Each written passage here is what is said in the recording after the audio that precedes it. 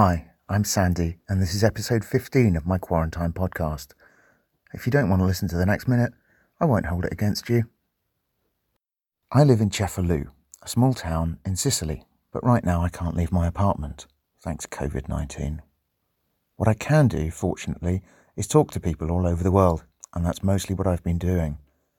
I started with friends, and now it's evolved into the needlessly complicated task of making it to 100 people in 100 countries. You can find out how I'm getting on at www.quarantinepodcast.com or follow me on Twitter at QuarantinePod. If you enjoy it, and I hope you do, you can help me out by spreading the word. Please share the site, say nice things about the podcast on your platform of choice, and if you live somewhere I haven't covered yet, drop me a tweet at QuarantinePod. I started out introducing these episodes with the sound of my neighbours singing from their balconies, but they've stopped that habit now. Perhaps for the best. So instead, here's another group of people somewhere else in the world doing the same thing.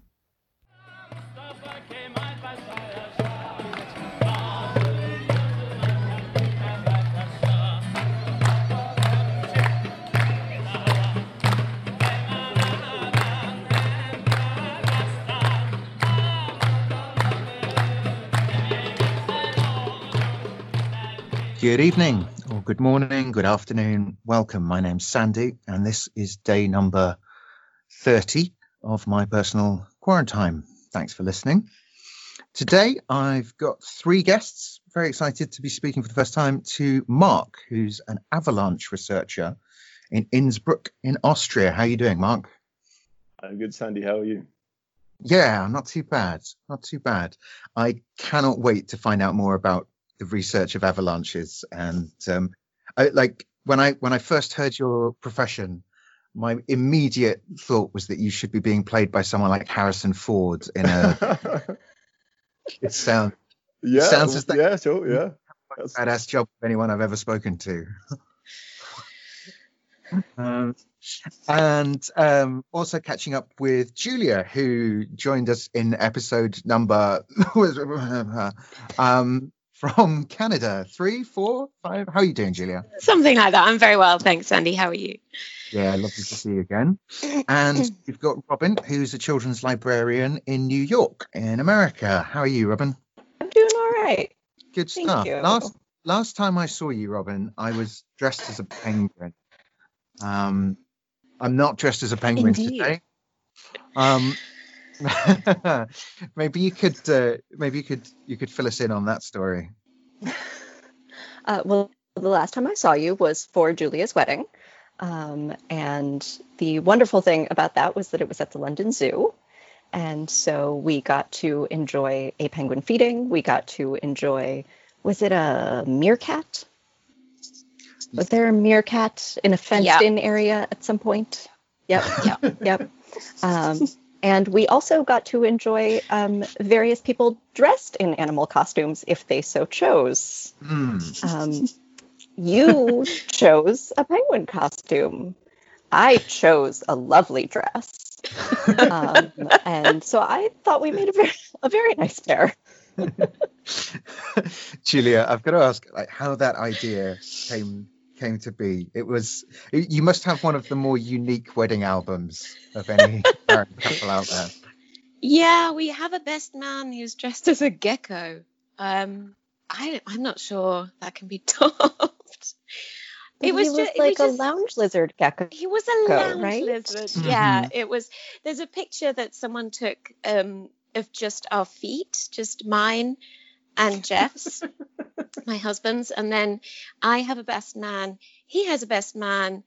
One of those pairs of feet is just like a gecko feet. It's really good. It's my favorite picture of the wedding. It was an amazing day. I'm Mark. Did we meet that day? We must have done. I'm sure we right? did. Yeah. So we must have at some point. Yeah. The key fact that I haven't introduced yet is that Mark is Julia's brother. It's the first time we've had a family connection on the podcast. Mark, were you in animal costume that day? No, I was just wearing like a boring regular suit. So yeah, I did really stick out that much, unfortunately. It was amazing. There was a shark playing the violin. Yes. Creeping up on people playing the Jaws music. There was a chicken. Yes. I can't remember. I remember very clearly that the invitation card said dress code, formal or animal. And yes. There was only one direction I was going to go in. Were there any others? Am I missing any? There was a polar bear. And there were some people who chose to wear something formal but with an animal pattern. Mm-hmm. So there was someone who had I think a flamingo tie. There was someone else who had a dress with woodland animals on it. So that was a nice little crossover as well. I should also say that when Robin talks about the fact that we all went and watched the penguins being fed, that was the real penguins. I wasn't being fed on that occasion. I was very well fed at other points of the day. Yes, I believe you had a cupcake with penguins on it while the penguins were being fed, just to make it not at all confusing. Yeah, they were horrified. In fact, that day was pioneering this trend of taking animals round zoos to look at other animals, which may become a thing in the COVID era. Has anyone seen? We talked on a podcast a while ago about the penguins being walked around an aquarium.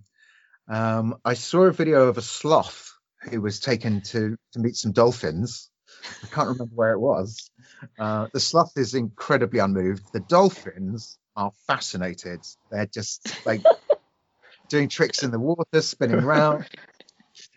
Are there any more of these going on? Has anyone seen any others? We have one going on in Brooklyn right now. Yeah. I don't know anything about it, and I haven't seen any video footage, but I have seen it in person when I walk by the Prospect Park Zoo. The seals appear to be in charge now. I'm not sure how. They're just out all the time, making whatever noise they choose to make, and I can't see any other animals that might still inhabit the zoo. So I think it's just the seal. I don't know what a seal's diet is. Are seals carnivores? Is that what's happened here? Right. So at this possibly point, under duress in particular, I don't know. At this point, the Prospect Park Zoo may just be a seal sanctuary. It may be, yes. Hoping for small children to wander in.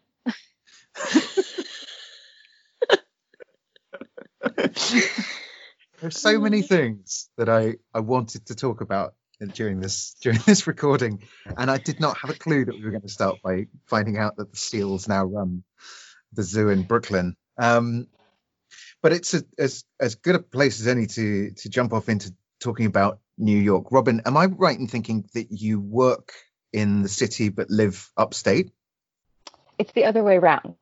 I live in Brooklyn. Right. In the city, and I work in Westchester County, which is just north of the city, and is in fact where the original epicenter in New York State was, in Westchester County. Right. So when did that start? When did that start to affect the library system and your commute and things like that? So the first that my library actually grappled with it was in late January, actually, because we do an annual Lunar New Year program that is run primarily by some Chinese American volunteers in our community. And so I'm the library liaison for it. I do a lot of the logistical work, but one of our volunteers gets most of the other volunteers. She organizes usually for us to have a lion dancer, some other performances. And she contacted me in mid-January. She had fairly recently come back from a visit in Taiwan, and some of her other volunteers had also been in China recently. And she said that she wanted to cancel the program. And at the time, there were no confirmed cases anywhere in New York Yeah. State. It seemed to me like an overreaction. But she's also the one who does so much of the work that I really couldn't move forward without her. And I wanted to respect her opinions on that. So after a couple of days of talking it through with other folks, we just canceled it at her request. And heard from other people who generally came that they were really grateful that we had canceled it, that they were already trying to decide whether they were comfortable being in a large group, especially with knowing so many people might have traveled back and forth between China and New York recently. And then I kind of didn't think about it again for another few weeks. And at this point, you're working from home? At this point, yeah. But at that point, we were still going into the library. Everything was normal. And then in late February, there were all of these cases in New Rochelle, which is in Westchester, and it's part of our library system. And so that's when we really had to start thinking about how, as an organization, we needed to respond to it. Our library system circulates books not just in our library, but throughout all the 38 branches, which meant that people from New Rochelle could have our books and try to return them to our library. And people from our library might place a hold and receive a book from New Rochelle. We didn't want that to happen necessarily. And so we started kind of going independent. Each library was just circulating their own materials, and I, was looking at all of my public transportation, whether I was going to ever be on the same line with people who were commuting to and from New Rochelle. And then New Rochelle actually got locked down. It turned into a containment zone, and libraries started shutting. I hope all your colleagues and people that you're a part of that community are safe and well. I guess I assume with the numbers involved that inevitably everyone's going to know people who've gotten sick or been affected one way or another. I want to come back and find out much more about what's going on in New York later.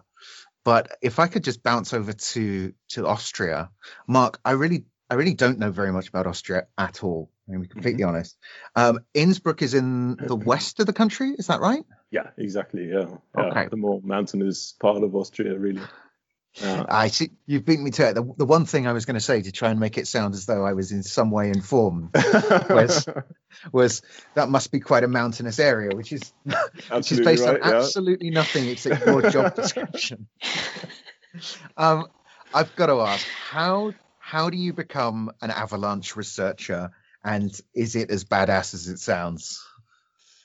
I studied geography, and Innsbruck is like in the middle of the mountains, so one way or another, even though like my background, I wasn't really too much involved with, I don't know, snow sports and these, kind of things, because like growing up in like very flat area, like, in near Cologne, hardly anybody went skiing there. So this is, a lot of my colleagues have that kind of background. So they're like winter sports enthusiasts, and, that's why they kind of chose that for their hobby to be their profession kind of thing. But then for me, it was kind of the other way around, that I really got interested in the process of avalanches while I was studying. And then I did an internship, and it just kind of went from there.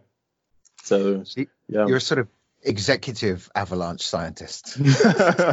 Well, I mean, it's kind of a hands-on thing, but only rarely, unfortunately. So what does your job involve? Can you tell us a bit? So mainly we're working. We have several locations where we have where we collect data, snow data, obviously, mostly, but also some locations where we artificially release avalanches. Either we are ourselves, or we work in conjunction with like other people. And that's like the most interesting part. But that's probably like maybe 2% of the time that I actually spend. The rest is pretty much in the office. But actually, that 2% makes it totally worthwhile. I was going to say, right, it's 2% of your job, but it is at least 98% of what's got my interest right now. You artificially create avalanches. Yeah. What, how, where? I mean, do you just go into a valley and sneeze loudly, or is there something more? Yeah, I mean, if that works, that's absolutely fine. Usually, it involves kind of, well, there's different test areas that, like, for instance, there's a test area in Switzerland where they try and dynamite avalanches on quite a regular basis. So, being the Swiss, they have loads of cash and they can just basically, they built a 2-story bunker where in the bottom story, people are kind of sealed in. So they fly people in there.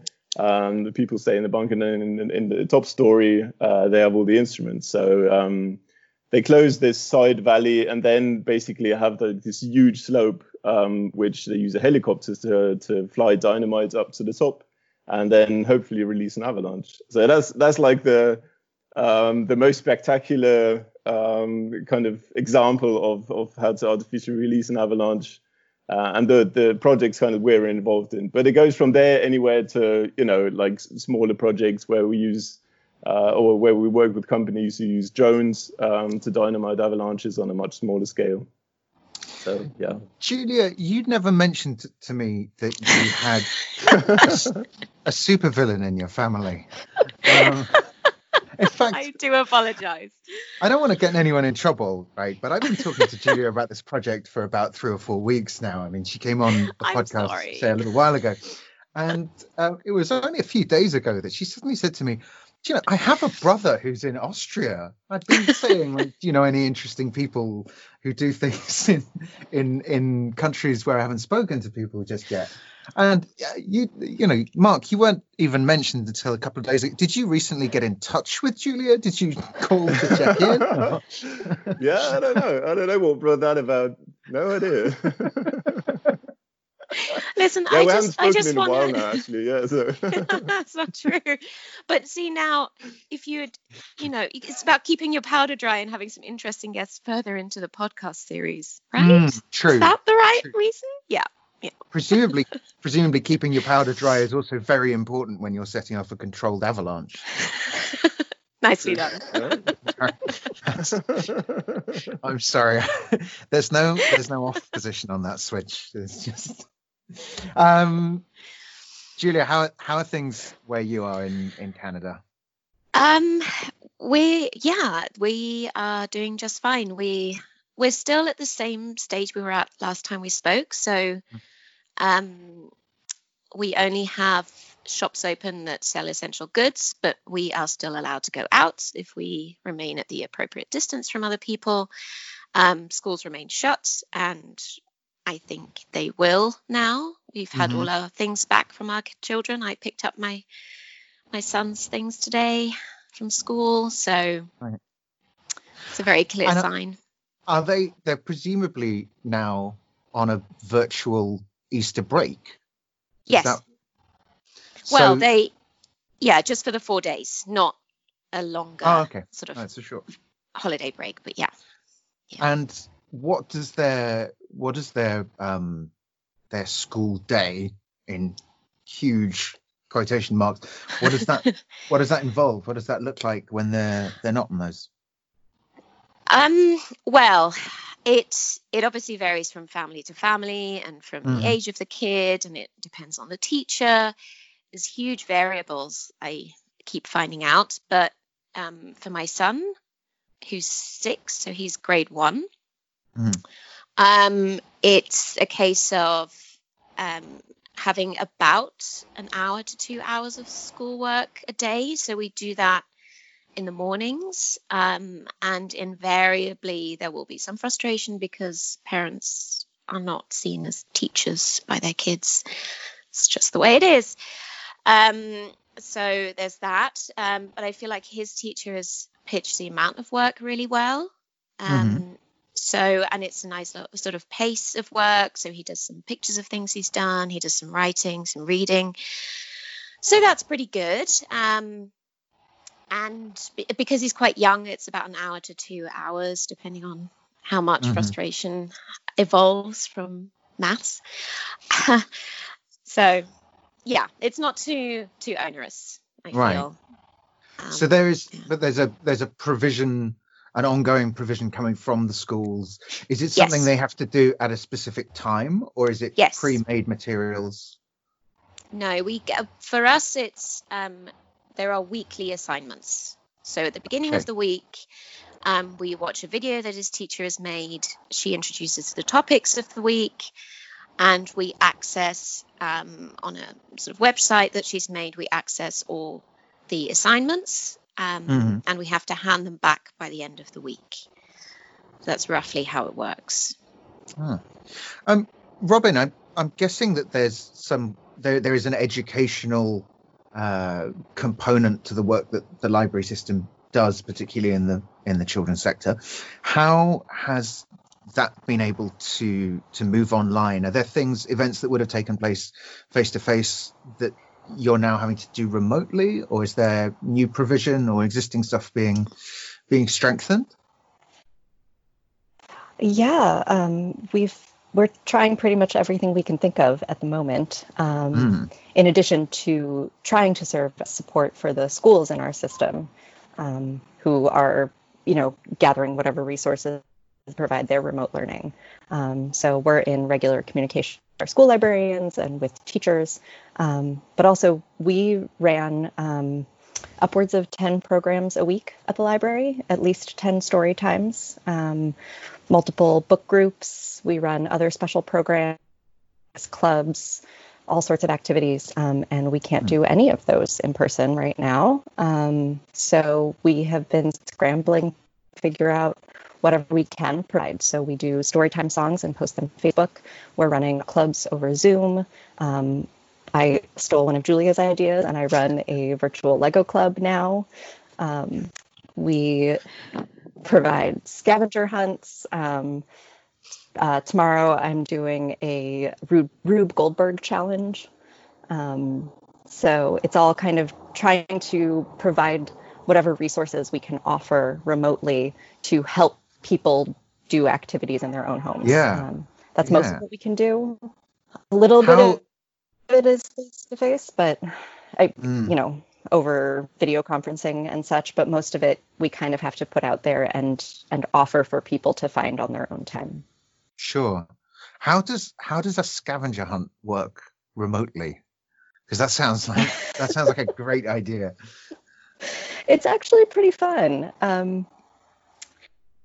We've done indoor ones, we've done outdoor ones, and it's just things that, you're supposed to find.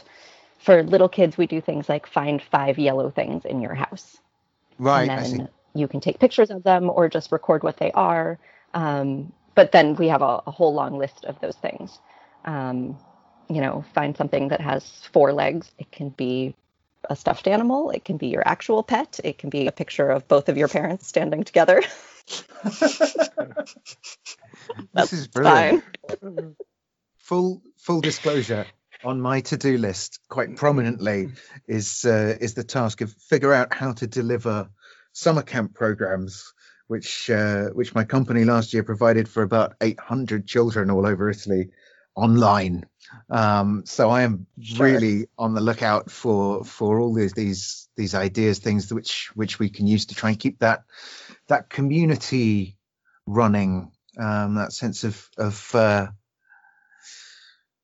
continuity, I suppose, trying to preserve some kind of normality. What are the rules in place in terms of getting out and about from where you are in Brooklyn at the moment? Presumably you can get groceries and things. What else is allowed? Yes, grocery stores and liquor stores remain open, and heavily used, particularly the liquor stores. We are allowed to leave our houses worldwide. We are allowed to leave our houses for exercise alone, and so I do take a daily walk by myself. That's pretty much it. There are no social gatherings of any size. And you are requested to wear a mask when in public, and generally asked to leave only once a day. Is that quite a recent thing, the masks? The masks are, that's just about a week now. And we are requested to wear fabric masks or homemade masks, not to try to purchase surgical masks or anything like that, to leave those for our medical professionals, because no one has done anything about getting PPE for people here. Yeah.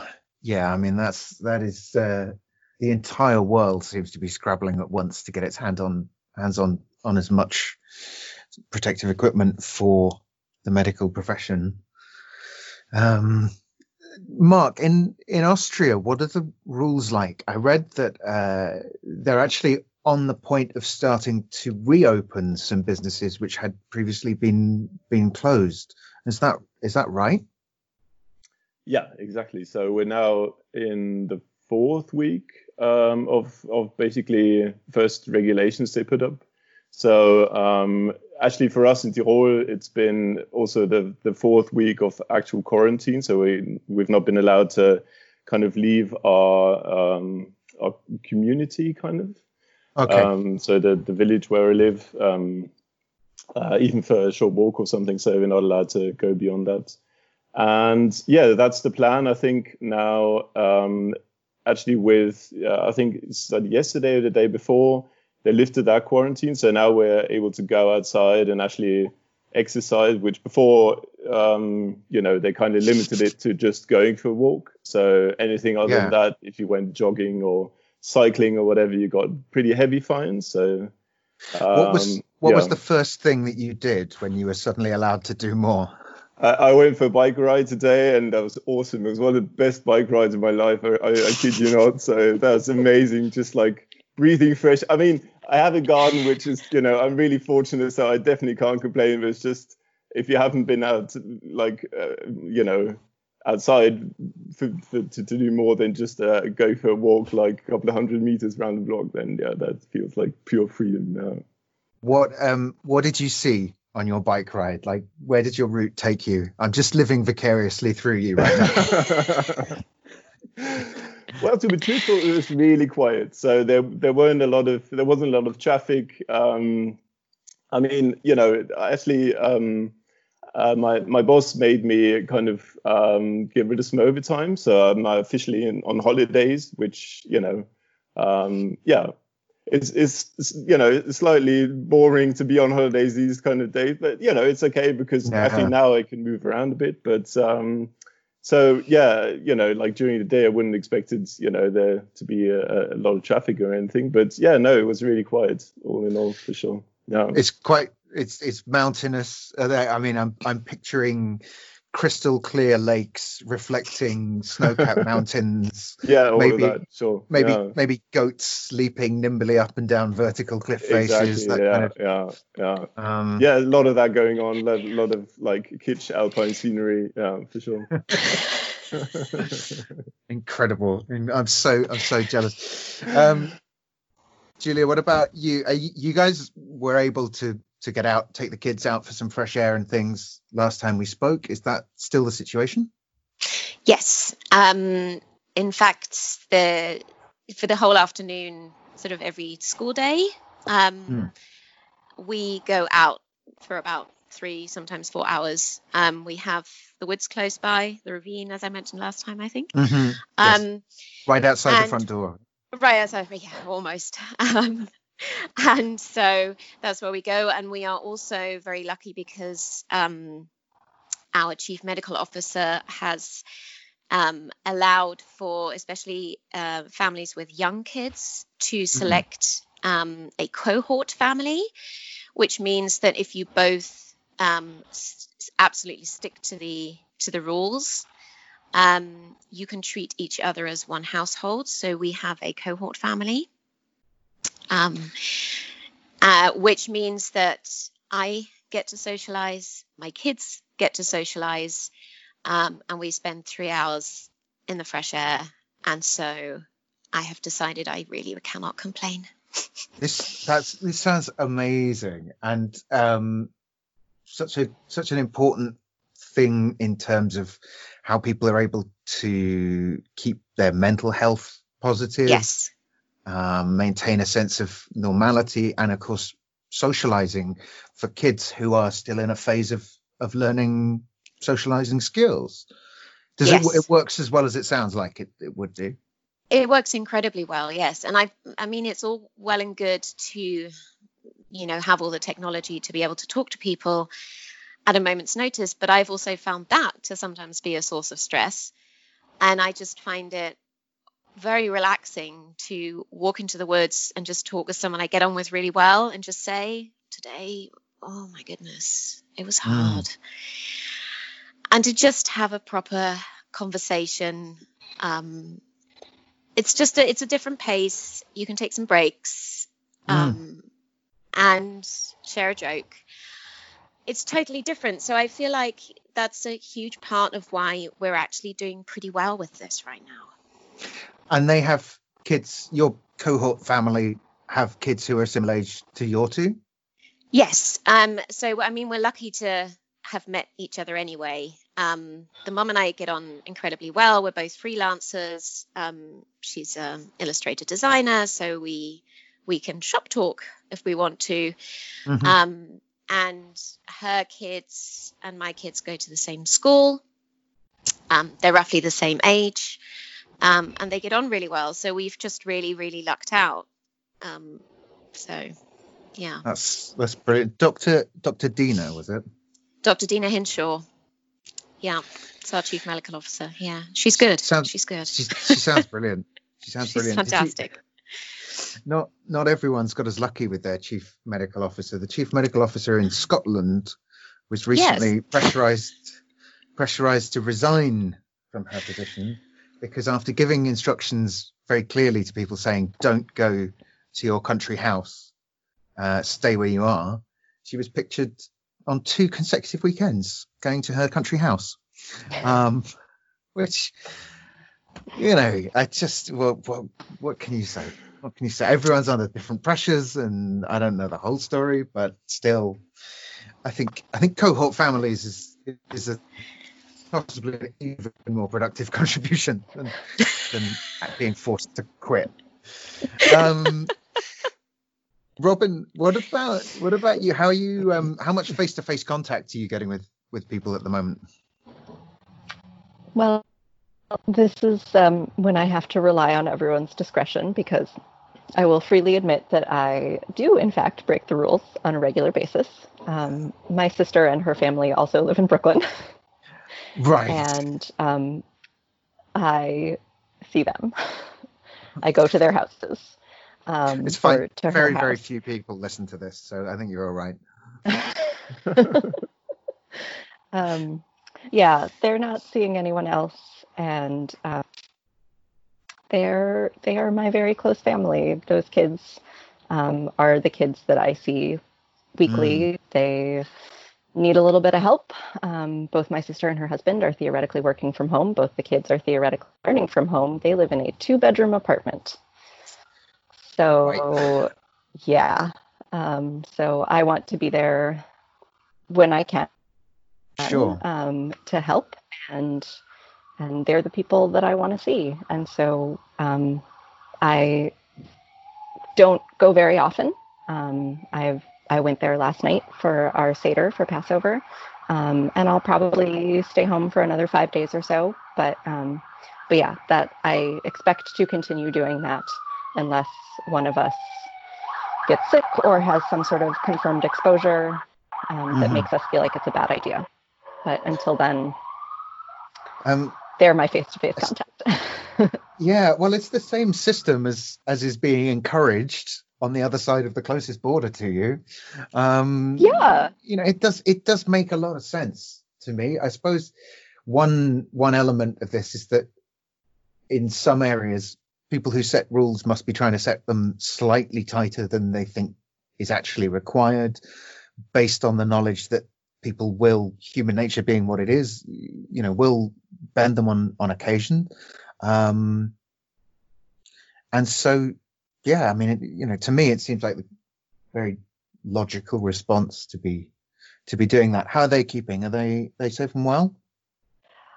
They are healthy. They're going to drive each other mad. Yeah. It is not easy to be a 4-year-old and a 7-year-old and 2 working adults in a 2-bedroom apartment. That's you better no. That's I don't envy them that at all. Oh, No one's stowed away in your backpack to come and have a sleepover for a week or something. I don't know which of them I'd be willing to take other than my sister. And I suspect that the 2 of us would return to all 3 of them dead in their apartment. So we're just not going to test that out. Right. Okay. Seems kind of reasonable.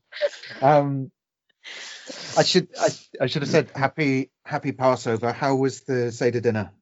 Thank a little you. Different to normal, I imagine. It was in fact our first ever Seder that we've held ourselves. We've always attended various different families, friends. They often go to my brother-in-law's parents who live in Maryland.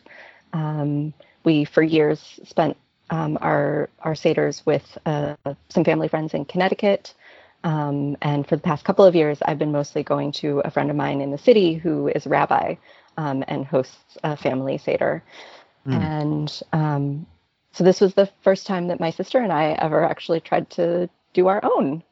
And it went fairly well. We did, again, I'm going to rely on everyone's discretion here. We were asked to video conference with my brother-in-law's family first. Mm-hmm. It was 5 different households, all in the same Google Meetup. I learned through this, having never attended their Seder, that not one of them can carry a tune. And not only can they don't even not sing at the same time. It was unspeakably awful. I hated all of them in that moment, and was so grateful when my brother-in-law decided he couldn't handle it anymore and just put everyone on mute. I was going to say, is that the point where you start pretending that your internet connection's going a bit shonky? or just put everyone on mute is brilliant. Smile, look encouraging, and hear nothing. Oh. Can I just invent a hypothetical uninformed listener who will take the heat off my own ignorance about the Jewish faith and customs and ask you to explain to them a little bit about what this time of year would normally be like for your family and what kind of customs and traditions would be observed, and then how that's differing this time around? Yes, of course. For the hypothetical uninformed listener, so Passover is a spring holiday in the Jewish tradition, and it celebrates the liberation of the Jews from slavery in Egypt. And so it begins every year. It's 8 days, and the first 2 nights are Seders, which Seder in Hebrew means order. And so genuinely a Seder is just a meal that you do in a particular order with various parts and prayers and everything. Mm-hmm. All Jewish holidays except Yom Kippur, where you fast, all holidays have a big meal, but this is the only one where the big meal is itself the service. And and so you read a special book that's called a Haggadah, and that has the story of the Exodus from Egypt, from the Torah, from the Hebrew Bible. And it's broken down with all of this commentary, and you read certain parts of it. And there are various things that happen in almost any Seder. You eat matzah, you drink 4 cups of wine, there's horseradish or some other kind of bitter herb. There are these various sort of important things. And this is the time of year when instead of eating bread and pasta and other leavened foods, you only eat matzah, or if you're me, you give up on matzah really quickly, and then you just try to avoid any foods that have flour at all in it. Which actually is presumably fairly straightforward to do at this point, because if there's one thing that the world's running out of, it's flour. It's so true. Yeah. As It's, long as you can find eggs, you're fine. It's fine. the entirety of Italy is turning itself inside out, trying to find baking soda at the moment. That is the one thing that is in danger of grinding this entire country to a halt. Has everyone become a homemade baker all of a sudden? Yeah. It's a combination of having a lot of time at home and being discouraged from going to the stores, I guess. Mark, are there any things that have come up in Austrian life that are tied to the timing of this? I guess what I'm wondering is, where I am in Sicily, the economy is extremely seasonal, but it's all geared towards the summer. And so at the moment, it's the time when things would just start to be gearing up into the time where most people can earn their living for the year. Where you are, if the terrain is mountainous, is it fair to say that the seasonal economy is the other way around and would normally be winding down at this stage? Yes and no. I mean, it kind of caught the back end of the winter season. And actually, when I say back end, it's the last month, basically, where almost all the ski areas would have still been open. And they closed down prematurely. So there's definitely a large reliance on both winter and summer tourism. So kind of now is the time in between, after, usually Easter being like the classical time when everybody does go skiing. Still, a lot of people come here on holidays. And then after that, it kind of mellows down a bit until the proper kind of summer tourism starts off. But yeah, this has been definitely one of the main impacts, I think, if you're talking like from an economic point of view, that, tourism is like way down. It was basically ground to a halt right now. So, Another thing that I wanted to ask was, you said you've spent 4 weeks at home. Right. There'll be a lot of people listening to this who aren't as far into the process of self-isolation or quarantine or shutdown or whatever it's known as where they are. What are some of the things that have helped you stay on an even keel?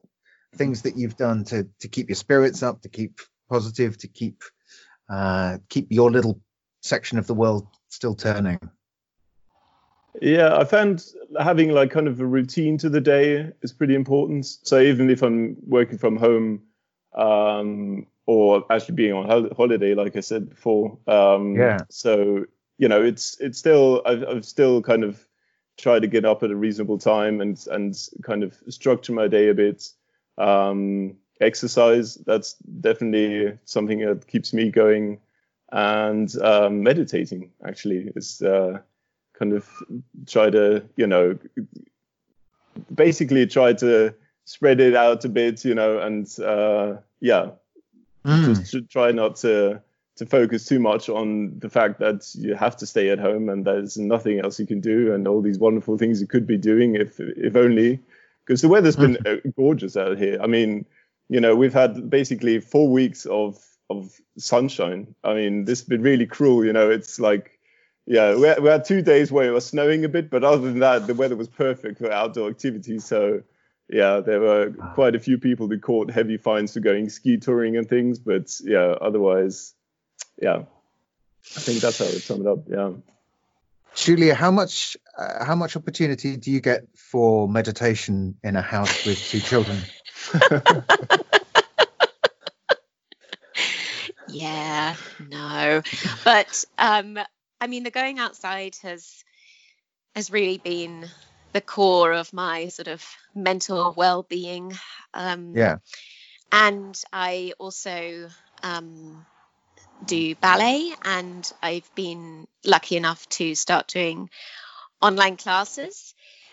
So I have a couple of classes that are midday. So I effectively just make lunch for my kids, sit them down at a table opposite my bar, and do ballet while they have lunch and the cat tries to eat their food. It's a new world.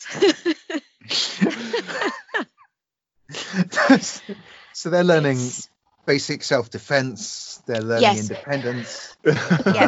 Yes. Yes. And meanwhile, I'm sort of doing exercise. I'm on mute, so I just see my teacher on the screen. I put myself on mute, and I will just sort of shout instructions every now and then as I'm doing my exercises and waving my arms around. And That's then brilliant. yeah. I think a lot of dance teachers have seen a lot of cats in this period because they just seem to be attracted to the movement or something. I don't know. I have had various classmates accidentally kick their cat. So This is a hashtag waiting to happen. Ballet cats of quarantine or something. yes. Yeah. Do you know how many other people are in that class with you? Yeah, so when you so it's a Zoom, it's all on Zoom, and as you log in, my teachers usually open up the meeting a little bit beforehand, and then you get to have a little catch up. And the nice thing about this is that I can join my old ballet class back in Wales, so I get to catch up with some old friends because obviously, borders have disappeared to a certain extent, so I get to do some old ballet classes. But yeah, so you say hi to each other, and then at some point when the class starts, you just go on mute for yourself and just watch the teacher. And yeah, it works really well. I'm surprised, but yeah. That's really interesting. Robin, other than the Seder dinner, is there anything else that you've moved online socially or recreationally? Yeah. I mean, I'm mostly just keeping in touch with people more and better, which is lovely. And it's particularly nice having a little more flexibility in my day because I do have friends who live in, far-flung time zones, and it's often difficult to talk to them when I am at work from 9 to 5. But now I can just take off at noon for an hour and talk to someone in Switzerland, which I haven't been able to do much before. Yeah. So that's been lovely. I'm also part of a political organizing group that's been sort of a local chapter in New York. And as we're expanding, we've realized that at this point, it doesn't matter if people are down the road from you. So we're reaching out to other chapters all across the country. And that's been kind of nice, too, to connect with those people. I saw a brilliant viral video that was shared around of a guy, I can't remember, I think it might be Austria, although I might be totally wrong on that, who's recreated a day spent on the slopes in his own front room by mounting a camera to the ceiling and doing stop motion photography using like a bed sheet as a mountain that keeps moving, and himself in his full ski outfit, first climbing up and then summiting the mountain and then skiing down. Absolutely phenomenal. Such a testament. Yeah, definitely. Anyone actually, I think this is a Spanish guy. Oh, Spanish? Yeah. Of course, that great nation of winter sports enthusiasts. I think it's like a Spanish extreme skier who came up with that idea. Yeah, it's amazing. I'll put it on our Twitter feed, which is @QuarantinePod. If anyone wants to check that out. Have any of you guys seen anything else online that's been shared around that's brought a smile to your face or changed the way you think about any of this?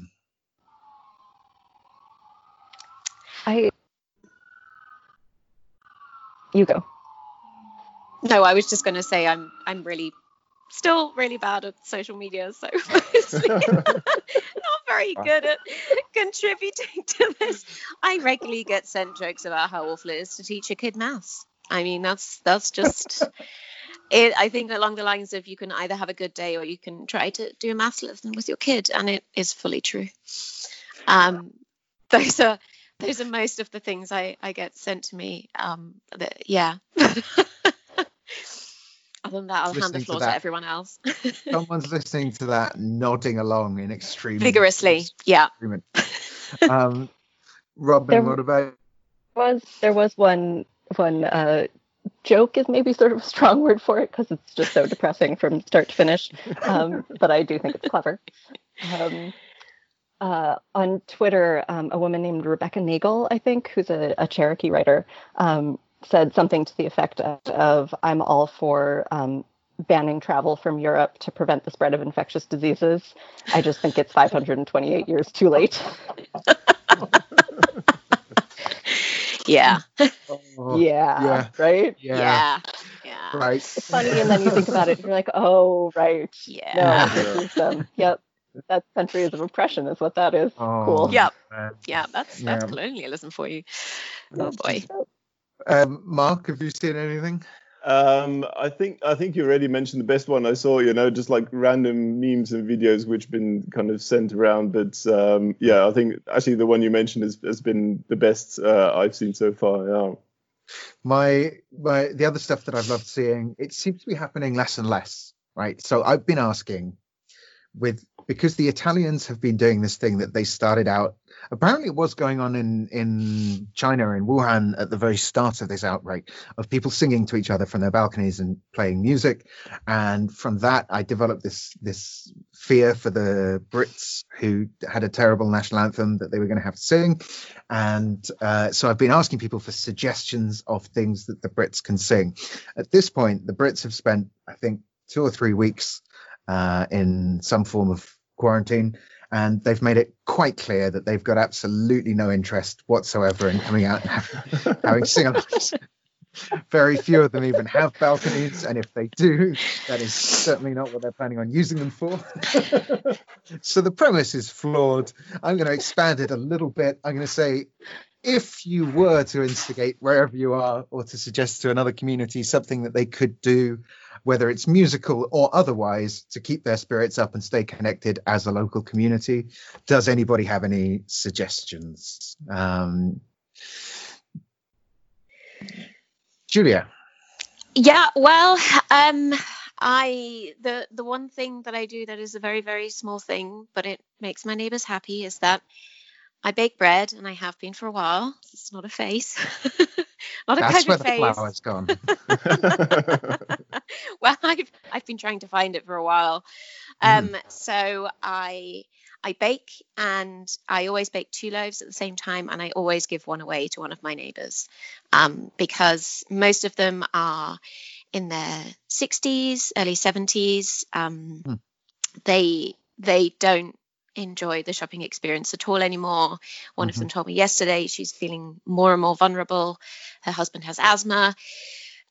So I sort of give everyone a loaf a week, basically. It's my little thing. That's really nice. I like that a lot. Yeah. Robin, have you seen anything or got any good ideas? I don't know exactly how it would work in every place. But I have found something sort of almost comforting about communities responding to this the way that they have historically responded to a variety of dangers. So I have these friends who live in Switzerland right now, and there's a medieval cathedral that they can hear from their apartment that every evening plays like essentially their alarm of like it's change ringing. They're doing their sort of church bells alarm. Yeah. Just for a couple of minutes every evening, and just sort of the idea that that's like a centuries old cathedral that has seen any number of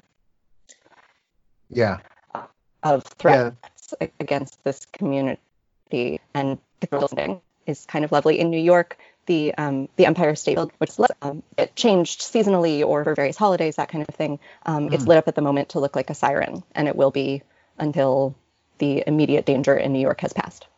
Oh, that is nice. I like that. Mark, any suggestions? Well, actually, the one thing I could think of is kind of along the same lines of what Julia said. So I mentioned earlier that we have a garden. I mean, a small garden, but we started this year to actually to grow some salad and radishes and these kind of things, and sharing them with our neighbors, because several other gardens back onto ours, and yeah, it's we kind of, because we kind of the neighbors around us have growing different things, so we gotten into a habit kind of sharing them around. I mean, apart from the fact that it's kind of a really nice hobby to be doing if you're spending a lot of time at home, kind of try to make the best of your garden and growing stuff. And yeah, I mean, spread the joy and share what you produce, what you watch grow. So that's been really, really nice. Yeah. Really nice. I saw some photos from Naples, where I'm sure it's taking place in lots of cities around Italy, but it seems to be particularly prominent there. There's a system where people who don't want to trek up and down 4 or 5 flights of stairs, living in top floors of apartments, to put their garbage out in the evening or first thing in the morning, have evolved a kind of pulley system of fishing wire going down off the balcony to the street level, and that's been repurposed to hold baskets of essential foodstuffs and other products which perhaps people are, who've lost work or don't have access to, are encouraged to just come along and take what they need and leave what they're able to leave as a surplus. I think something that's really genuinely heartening to see is the way that communities are managing to stay connected, even despite all of the obvious challenges that are going on, that you'd think possibly could drive us into being more insular, more distant. It's on the subject of staying connected. It's been really, really nice to catch up with all of you guys. Mark, lovely to meet you. Thanks very much for taking the time. Likewise, Sandy. It's been a real pleasure. Yeah, thank you. Robin, it's been really lovely to see you again. It's been too long. It's been too long. I'm glad to thank you. And Julia, thanks for coming back on. Thanks for having me back on. and really for sort of curating this episode, essentially. Well. Do you want to take over for a week or so? Because I set an ambitious goal you don't of have 100 countries. Your time, right? Exactly. Yeah, I'm super bored. Exactly. I'll do your ballet class, and I take it back. That is what I spend most of my time doing. Yeah. Yeah, absolutely right. We've finished all of these episodes the same way by echoing the tradition that's evolved in Spain originally and now being copied around the world. I've given a big round of applause to all of the people who are working in healthcare at the moment and in other ways on what seems to be becoming known as the front line of the fight against the spread of COVID. It goes without saying that we're sending all the positivity and love and gratitude that we possibly can to everyone who's working anywhere in the healthcare sector. But I'd like to give each of you the chance to send some good vibes out to other people as well. Robin, do you have anyone that you'd like us to clap for? Oh, there are a lot of people who deserve it. One of the things I've been thinking about, and I don't know that it's applause specifically, but I have been thinking a lot about the people who are trying to make life easier for people whose homes are not safe or happy for them. And so social workers, therapists, and unfortunately, police and community groups who are having to think about the people for whom being stuck inside is not just, like a little bit of temporary craziness, but is actually unhealthy for them. And I applaud any useful efforts. Yeah, absolutely. Julia, what about you? Who's on your mind at the moment? Teachers with kids. Teachers are doing an amazing job. I don't know how they're doing it. This is such a radical change for them.